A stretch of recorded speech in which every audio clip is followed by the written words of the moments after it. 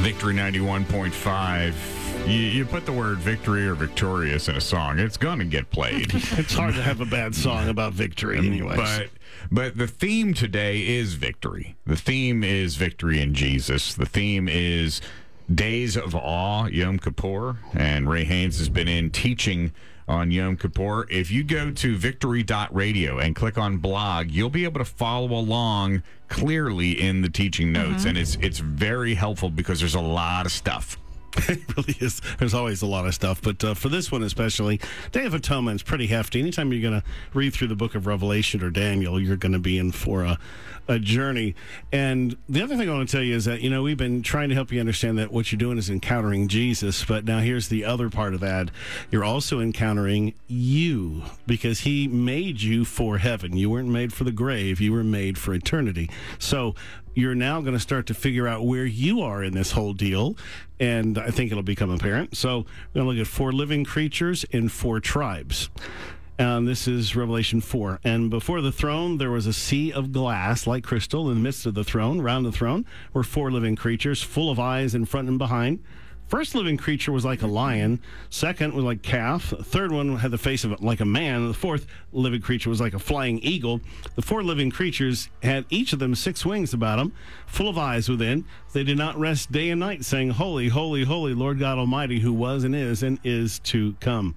So these living creatures are the same ones that accompanied the Lord when he took Ezekiel to examine God's people. He said to him, Son of man, do you see what they're doing? Go in and see. So these creatures are full of eyes because they're involved in judgment. So the Jewish tradition holds that the faces of these 4 creatures were the same as those on the standards or the flags of the 4 leader tribes of Israel as they camped around the sanctuary in the wilderness. All right. The Levites were in the middle and around the sanctuary, obviously, where the tribes were camped around in 4 groups of 3 tribes each. Each one had a standard. The lion, of course, for Judah. Reuben was the man's standard. Ephraim had the ox, and the tribe of Dan was the eagle. Now, these are probably spiritual rather than physical tribes, since the literal tribes were scattered and lost. So you're in there somewhere. So he's looking for you here. So each creature symbolized a characteristic of God. The lion represents his power and sovereignty. The calf or the ox, his self-sacrificing mercy. The man, obviously, his righteousness, because Jesus became a man, hence his humanity. And the eagle is his swift judgment. So in Revelation, the creatures are each depicted with one face. Ezekiel saw that they actually had all 4 faces, and that is the eternal attributes of God. So what is God doing in you right now? He's creating in you the eternal attributes of God. That's your whole point down here.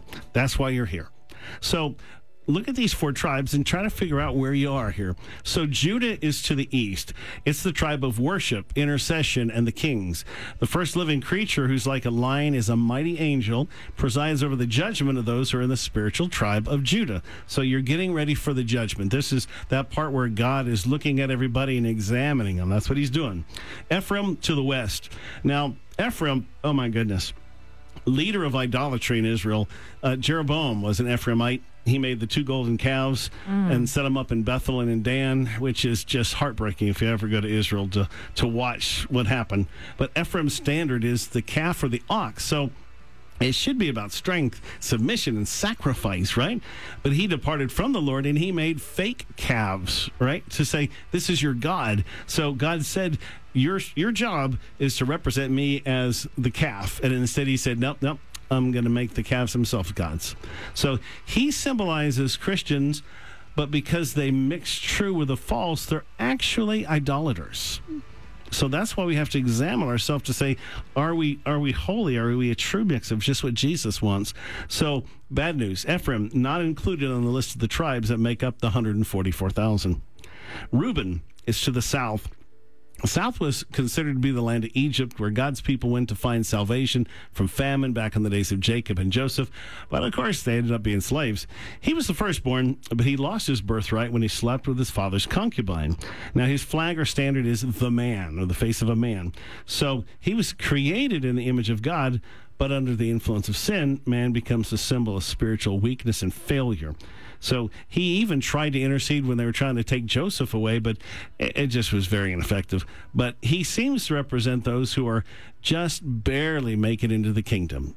the verse when they were Jacob was speaking over all of the sons, let Reuben live and not die. So just by the skin of your teeth. So those you look at and think they might have been saved on their deathbed, those are the Reubenites.